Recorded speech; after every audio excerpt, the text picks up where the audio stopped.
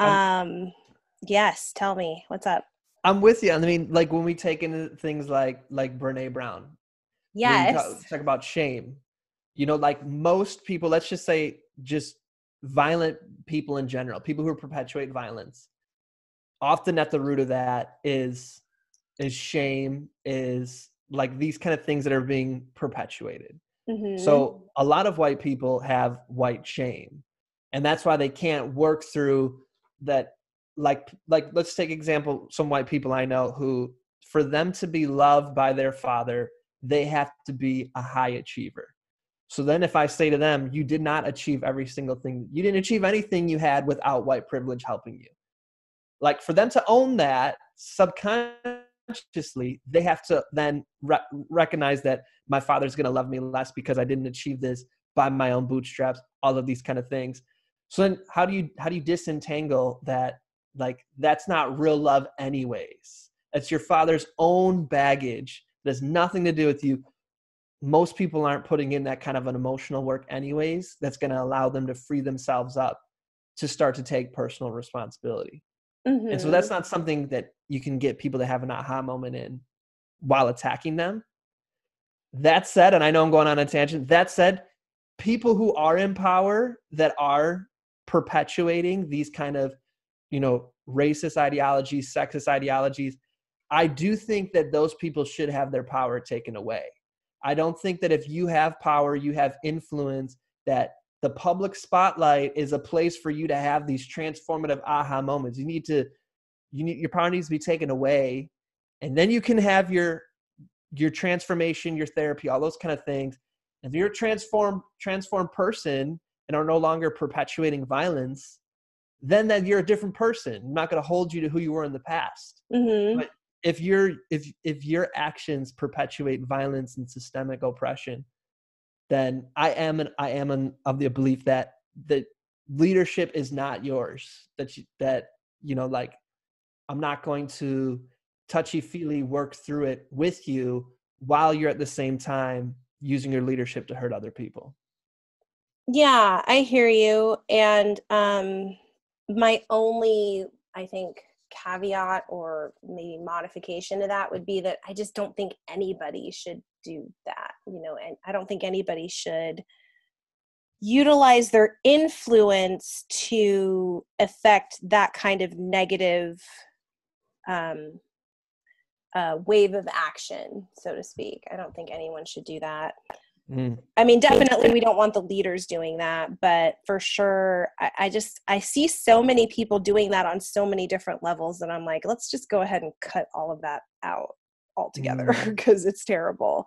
Okay, so I want to circle back to something, because something that you mentioned, I was like, okay, I get what he's saying, but what about, so you were talking about like not white supremacy, but white privilege, and how, if someone feels that they are not worthy of like love or attention or acknowledgement because they haven't achieved, then, that's the way it is. Like their dad's not going to care about them if they haven't achieved a bunch of stuff.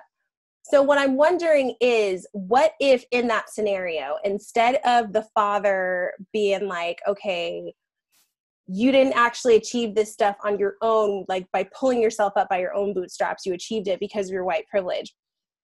What about the cases when you've got fathers who are like, no, I expect you to use your white privilege. If you're not using it, then there's a problem with you and I'm going to disown you for it. Like, what about because I feel like those are scenarios that are happening that are like, it's all tough to break out of, but I think those are really, really tough to break out of because I've met some people who were living in that.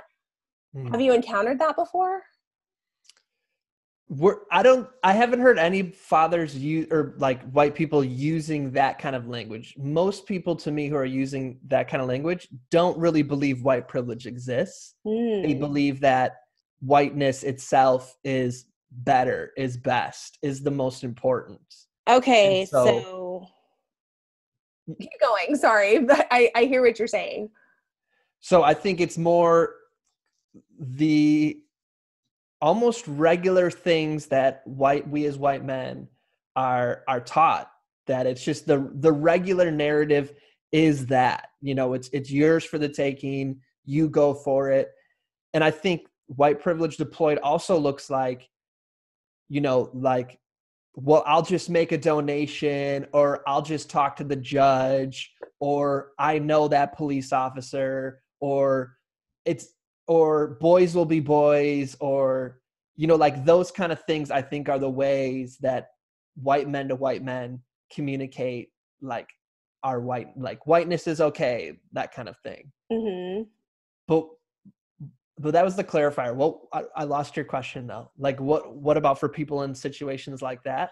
Well, yeah, because you were talking, like, I feel like we've been going back and forth on this whole idea of privilege, and, you know, once you are conscientious of what your privilege holds, and, you know, how it kind of makes things easier for you, how you can sort of take some actions to make sure that you're either stepping outside of that, or making sure that other people get to have access to the same opportunities, so that, you know, you can kind of balance the playing field a little bit. But I think that there are a lot of people, what I was saying to you when I asked my question is, I think there's a lot of people that actually get indoctrinated into the idea that, no, we have this privilege and we're going to use it. We love it and we're going to use it to the fullest, and this is good for us, you know? And I mean, again, I'd like to think that I wouldn't be so ruthless, but at the same time, I can't promise that I wouldn't be if I had access to that kind of power or opportunity. And I'm just saying that as somebody who's trying to be an honest human. After living as a Black woman, of course, I feel differently about that. But if I was just placed into a situation where I had privilege right off the bat, I would probably want to live it up and just be happy. You know, and that's kind of the point, is that, like, you don't want to be inconvenienced, or what I saw a quote that said something about, like, the degree to which you don't want to be made uncomfortable, that is your privilege. I hear footsteps again. He knew it. Yes. Hi. What's up? It's later, Mom. Okay. Yeah, it is later. Oh my gosh. You said later. And it's later. We did exactly what you said. Oh, he's gone. Okay. He's my independent one. Like, he'll just come and tell me what he's doing. And hi. She waits for him. Once he does it, then she's in, huh? Yeah, can you, like, tell their personalities, like, just based on what you're seeing right here? Because she's, like, the really boisterous one, and he's, like, the chillax one. I was actually surprised when it was him when he opened the door. Yeah. Parenthood. That's fun. You know, on what you're saying, that I don't know all your, well, like, for example, and you can tell me if you don't want to answer. Do you identify as Christian?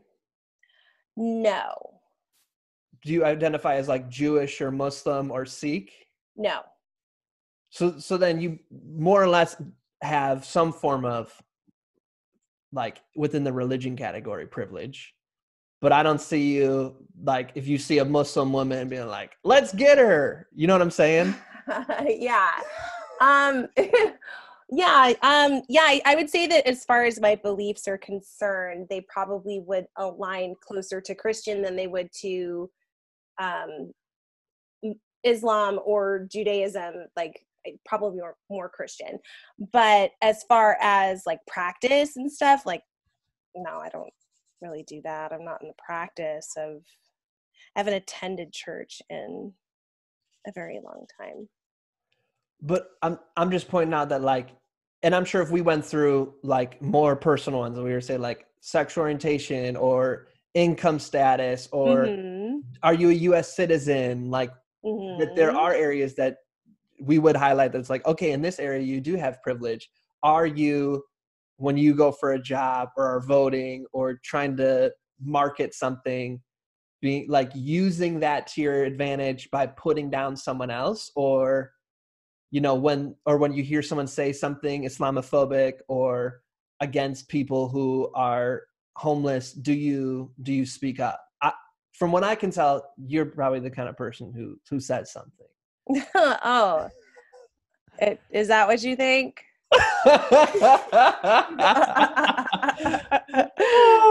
Where'd you get that impression from, Tom? I don't know how you would have ever come to that conclusion. You know what's funny is I don't know, you told me that you were like kind of getting into punk rock around the time that you were in college, and so I was kind of trying to guess like what time frame that was. But I was a senior in high school when 9/11 happened. And I remember very clearly thinking to myself, and I think I had a teacher at the time who might have said it too.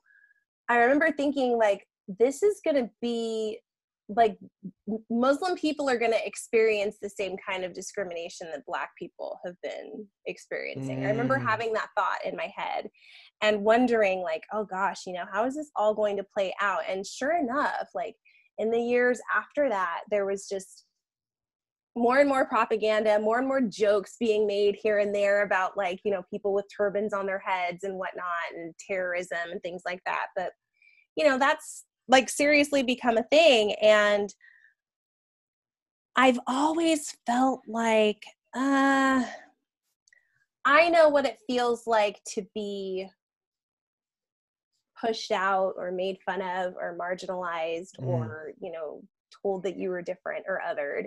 And so I've never, ever been cool with that whenever I experience it. Now, granted, I don't want to make it seem like I'm somebody who like puts on a cape and goes out of her way to, you know, stick up for Muslim rights. I believe Muslim people should have the same rights as anybody else. That's what I feel.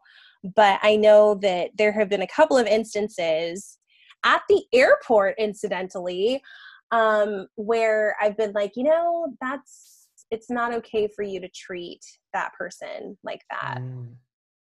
Because I think instinctively, I just kind of knew, I was like, oh, Muslim people are going to face a really rough time.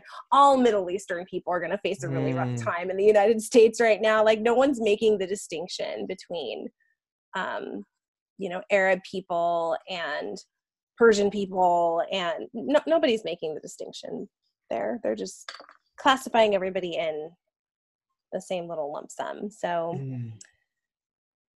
so yeah, you were right to assume that I was somebody who would speak up, because I have been, and I try to be as much as I can. I try to use my voice as instrumentally as possible. I mean, I have a voice that just vocally, it's very loud and it can get people's attention. But what I've realized is that getting people's attention isn't the only thing. You have to have something meaningful to deliver once you get their attention. And so maybe spend some time being quiet until you figure out something meaningful to say. What I was hearing you say is that like you will never have the ability to, in areas of your life where you do have privilege, I will never be able to use that privilege with the power of a white man. Like I'll still be using that power, that privilege as a Black woman. Yeah, I mean, that's all I know. I can't step into the shoes of a white guy. You know, I can try, I can empathize as much as possible. But ultimately, yeah, no, my experience is always going to come from the lens of being a Black woman. Which is why I think, and this isn't I'm not the one who's saying this. This is, you know, like Angela Davis and, you know, really awesome feminist writers. That's why at the forefront of most revolutions or most activism, the vanguard is always Black women. Because when you think of like the white wave of feminism was, we want to eliminate sexism so that we can be as powerful as white men. It wasn't, we want to end all forms of discrimination, whereas Black feminism was that, because like there's no way that either way, like we have to end it all. And I think it's because of like what you're talking about, like when 9/11 happened for me, I didn't know what Muslims were. I didn't think, oh, they're going to start to be discriminated against, because I had no reference point for what discrimination felt like. I'd been bullied. I've been, you know, biased as an individual, but not as an individual just because I was a part of a group of people. You know what I mean? Yes. So were you in high school when 9/11 happened? I was a freshman. Okay, yes. So, yeah, you were a few years behind me, but I would really love to get up to New York and visit that memorial because Mm. my English teacher, so my senior year in high school, my English teacher, she was actually pregnant, but she had a cousin who was on the Florida, the New York Fire Department. He worked for one of the stations out there, and he ended up going missing after 9/11, and Wow. they never found him. Oh my God. So she took off to go to his memorial service during our senior year. It was really eventful because she went to that and then she came back, and she must have only been there for like maybe 2 more months, because I remember right before we went out for Christmas, she brought her newborn baby back and we got to meet him, and we had a different teacher for the remainder of the year. But Mm. anyway, all that aside, yeah, so 9/11 affected me in such a crazy, like, I say it's crazy because I wasn't there. I'm not from New York. I've never, other than, passing through New York to get to Niagara Falls or stopping there briefly on a layover, I've not spent any time in New York. So Mm. I'm not somebody who, I don't have like a serious personal connection. And so I always think it's kind of funny when I talk about how much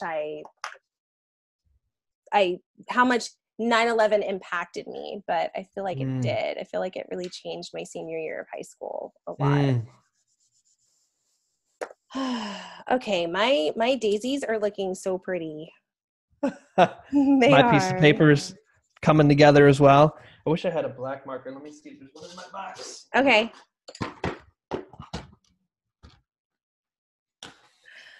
Okay, so we're almost out of time, and I'm thinking that there's probably more questions that I should ask you. So, Well, you wanted to talk about Adora. sure, yeah. Since you volunteered, let's hear about your wife. What do you want to know? Okay, so how did you meet her? We met on OkCupid, which is a dating app. Yes, I've heard of OkCupid before. So, messaged her. I messaged her and said, so I found on OkCupid, if you actually said something like that was other than, hey, you know what I'm saying? Or like a copy and paste. If you actually acknowledge the person was a human being and, that you actually wanted to go on a date with them because it's them, not because they're just a body, then, Mm-hmm. But anyways, all that to say, I said that, like, hey, you seem really cool. I'd like to meet up. I do recognize that though I'm outside of the age range of what you're looking to date, but, I still suggest you give me a shot. Yeah. So then she replied and was like, well, I also see I'm outside of your age range. So I was like, oh, I didn't know that. So then I went and changed it right away, changed the age range, was like, never mind, we're good. So she's like, okay, fine, let me give this a shot. So LA traffic, long story short, she wouldn't give me her phone number or her real name. So there's no way I could get a hold of her. And I didn't know that there was an OkCupid app. This was before I was all into technology. Okay. So I was driving and it was taking me an hour and a half to get to where we were meeting because of traffic. And I had no way to tell her. And then I got there and valet was full. So complications on complications. Ended up being 15 minutes late. So when I got there, she was gone. After 10 minutes, she was like, screw this guy, I'm out of here. She's like, bye. So that was our first date. 15 minutes late, you're done. I'm out of here. So I logged onto a computer and was like, I'm so sorry, my apologies, just took ownership of it and was like, give me one more chance. So this was maybe like May 10th. And she told me May 10th? Seriously? it was like the beginning of May. That's my birthday though, May 10th. So Really? I think it's funny that you pulled that date out of thin air, Wow. because that's like one of the most important dates ever to me. So awesome. I was intuiting that. Yeah.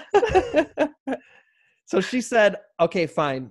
You can have another chance in June. So then like She was like, you have to wait another month because you wasted my 10 minutes. That's awesome. So June 1st, I was like, it's June. So then every June 1st, she always, when she wakes up, it's always like, it's June. So she gave me another chance. She said, okay, tell me when you get there. And if you're there on time, I'll let you know if I'm going to come or not. Oh, okay. I liked this. I liked how she had standards. It was very comfortable communicating her boundaries. So this time, and I was so sick. When the day of our date arrived, I was so sick. But I knew if I told her out, can we reschedule? I'd never get another chance. Yeah. So instead, I got there 2.5 hours early. I brought a book. Hi. Keep going. I'm listening. And she was like, okay, I'll show up. And she showed up, and the rest was history. And these videos live forever. So 10 years later, when y'all are in high school. Yeah, exactly. We're going to be able to pull this up and show it to people. Okay. 10 more minutes, I promise. Okay. Bye. Okay. Well, maybe tomorrow we can cover the driveway. Yeah. Okay, close the door. Do you guys plan on having children? Adora is 25 weeks pregnant. Oh my God! That is so exciting! Isn't that awesome? Yes. I get to release that, right? Like I get to put that into my podcast episode. Yep. She gave me permission at 23 weeks. That is so cool. Congratulations. Thank you. That's exciting. I'm really excited for you guys. Oh my gosh, my husband and we're past that phase, obviously, but it was fun. We had a good time. Like he likes pregnant Antoinette. Okay, so one question that I want to ask you before we wrap up is when I sat with you before, you asked me what my definition of grace was. And I kind of scrambled to say something. And so I'd like to hear more about what your definition of grace is. It's funny you say that because, we're recording this right now in December. And so once we finish recording, I always try to record too. Once I put on all the makeup and everything and shave, let me record another episode while I'm here. So I'm going to record my final year of grace episode where I'm going to talk about my reflections upon what is grace. So two big things for me. So in my personal life, when I'm in those moments where I'm efforting and I'm equating, like as Brene Brown says, like I'm hustling for my worthiness. And the equation is that like work and efforting, even when it's painful, is what's going to equal success. And that is what's going to equal happiness. So when I'm in that loop and I pause and I step back and I say, and I really ask myself, what do I really want right now? And if it's genuine, I want to go lay down, or I want to go do a spin class, or whatever is that thing that's going to bring me joy. When I do that thing instead of the efforting thing, and then all of a sudden, like that, in an instant, that thing that I've been trying so hard to make happen, when I finally let go, and in an instant it comes to me, that phenomenon I call grace. Okay, I like that because I actually just recently had a situation with that where there was something that I was just really, really gunning for. And I was just, like pushing, like strong arming for it. And then I let go. I was like, you know what? It's just whatever. It'll happen when it happens. And I turned my back for a split second and then bam, it came together just like that. And I was so surprised and blown away. But I was also kind of like, okay, why didn't I see that coming? Of course it's going to happen that way. I have babies on the floor of my office. That should be on a shirt. All right, I know. You're so smart, Tom. Watch me put it on a shirt. Okay, let's see your drawing.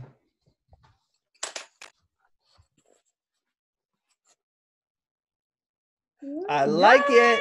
Yes. We have You see it? Very similar colors. Yeah, we do. That's amazing. I used all my favorite colors on this, so I'm happy with it. That's awesome. Let's All hold right. it up for 2 seconds and we'll take a screenshot and post edit. Okay. Tom, thank you so much for agreeing to color with me. I had a good time talking with you. And I did not. It was terrible. Okay, you know what? I tried something new and look at what it got me.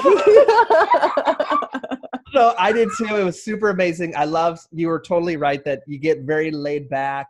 There's things, that I shared and got a chance to talk about in here that I haven't before. And, for 3 years, I ran a nonprofit where I did creative arts with kids to process their emotions. And so I haven't really got a chance to do this in a while. So I appreciate getting a chance to get back into the coloring game. So it's an honor. Thank you so much as well. Yes, definitely. So be sure to check out the podcast for more coloring episodes because I'm planning to upload some more because this is very relaxing. I feel good after doing all of this and having a chance to talk. For folks who are listening to Antoinette's podcast, if you want to connect, you can get in touch with me at Tom Earl, EARL artist, at Tom Earl artist, or tomearl.com, EARL. And what's your social for folks listening to the replay on my episode? Yes. And so if you're looking for me, you can find me at the Midday Reset on Instagram. Also, same thing for Facebook at the Midday Reset. And we have a brand new shiny website that you can check out at middayreset.com. Boom.